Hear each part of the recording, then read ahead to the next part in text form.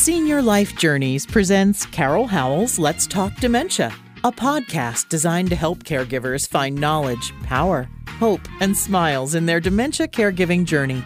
Welcome to Let's Talk Dementia. Here is your host, best-selling author, Carol Howell. Welcome back to this episode of Let's Talk Dementia.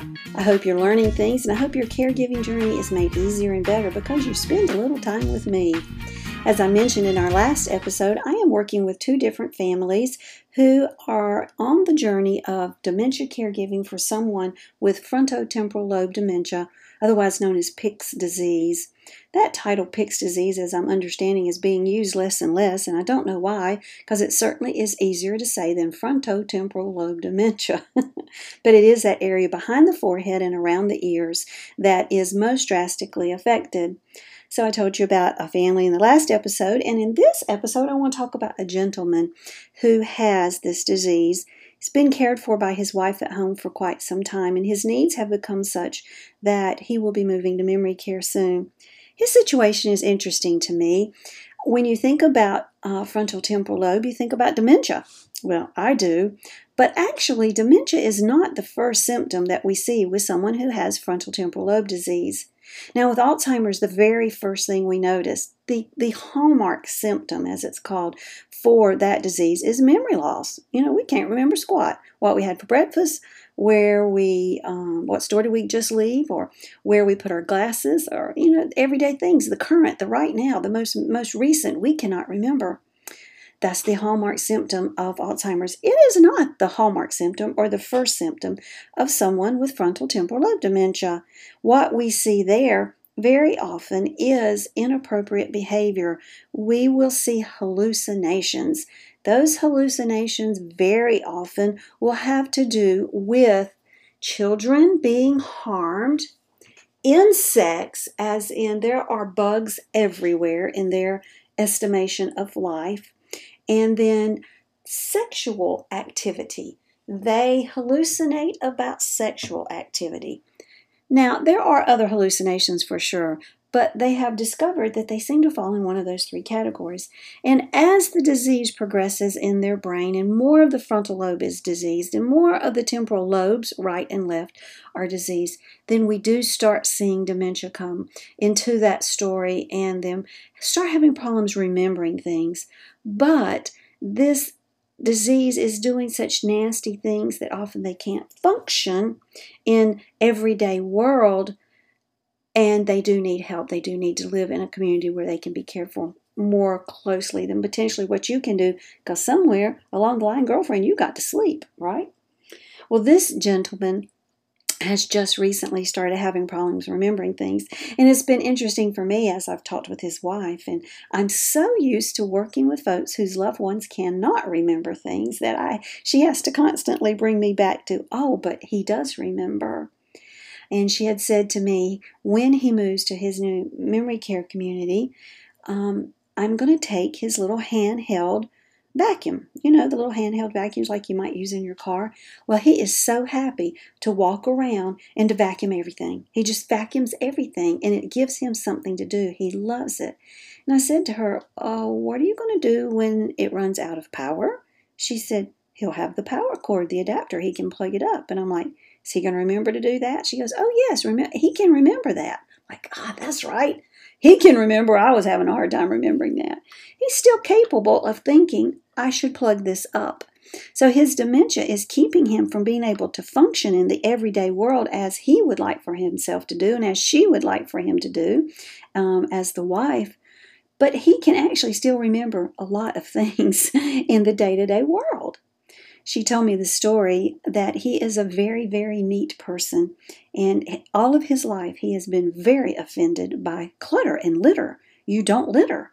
It's like a capital offense in his world. And they go for a lot of walks, and he most usually would walk behind her. Well, recently he was walking in front of her, and she noticed him get something out of his pocket and throw it in a little drainage ditch. And she was like, what in the world? He never would litter. What is that about? So as she came up to the drainage ditch, she noticed a similarity of all the stuff that was in that drainage ditch and is sure that on each little trip he's been taking lately, he's been putting trash there. So not like him. That is an activity he would never have done. So she knew then there's some things changing with him.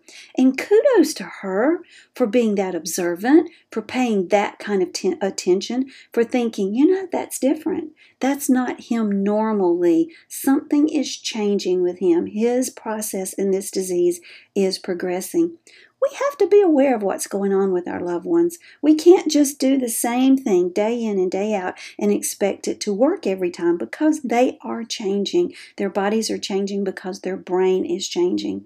And that's some of the things that she's dealing with. She had commented to me that he does not like trash to be laying around the house, and if she peels a carrot, he has the peels in the compost pile before she can get the second carrot in her hand to peel it. Now I'm going to tell you, in my house, we might do good if that happened. I tell you, our trash can's full all the time. What about yours? Trash can in the recycle bin always need to be empty, but not at her house because her husband, boy, he's on that. I said to her when he moves to the community, the staff needs to know that. And while he is on his walks around the courtyard, because he walks and walks and walks and walks and walks and walks and walks, you get the drift, that while he is on these walks, he will pick up trash, and he needs to know where the bin is that he can put that trash. And she said, yeah, it really needs to be labeled compost, because he'll put the trash in the compost pile, because that makes sense to him. And I said, I'm sure the community would be happy to accommodate that, because why? 1, it's going to make him happy. 2, he's going to feel productive, that he's got a job to do, and he knows he does it well. And 3, well, let's see. He is picking up trash, making the neighborhood cleaner. That's a good thing, isn't it? So I'm excited for her and her family, they've come together as one. As one? Did I just say that?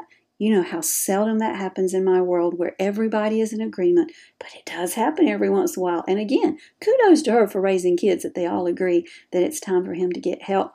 And it's more so time for her to get help because they are realizing how tired and exhausted she is because of the constant, truly constant care he needs.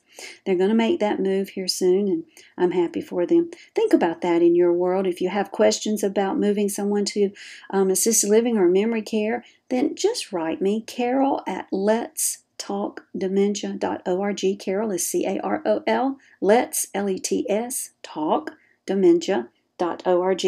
And I will get in contact with you, and we'll have a phone conversation about how I can offer you some tips as I have with this lady.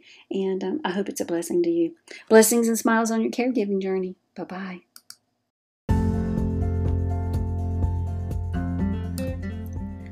A special thank you to our sponsors, National Association of Veterans and Families, 800-352-2919 or www.navf.org.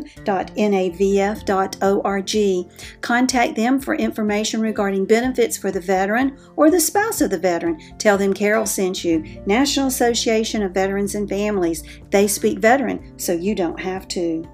HD Imports, located in Rock Hill, South Carolina. Wonderful mechanics for the repair and maintenance of Honda, Hyundai, Acura, Toyota, and Kia. HD Imports, 803-985-0985. I would like to take a special moment and thank you for being a part of Let's Talk Dementia. You can find all of our resources at our website, letstalkdementia.org. Our podcasts, our videos, our books, our blogs, and a form where you can contact me are all right there on the website. I look forward to hearing from you. Blessings and smiles.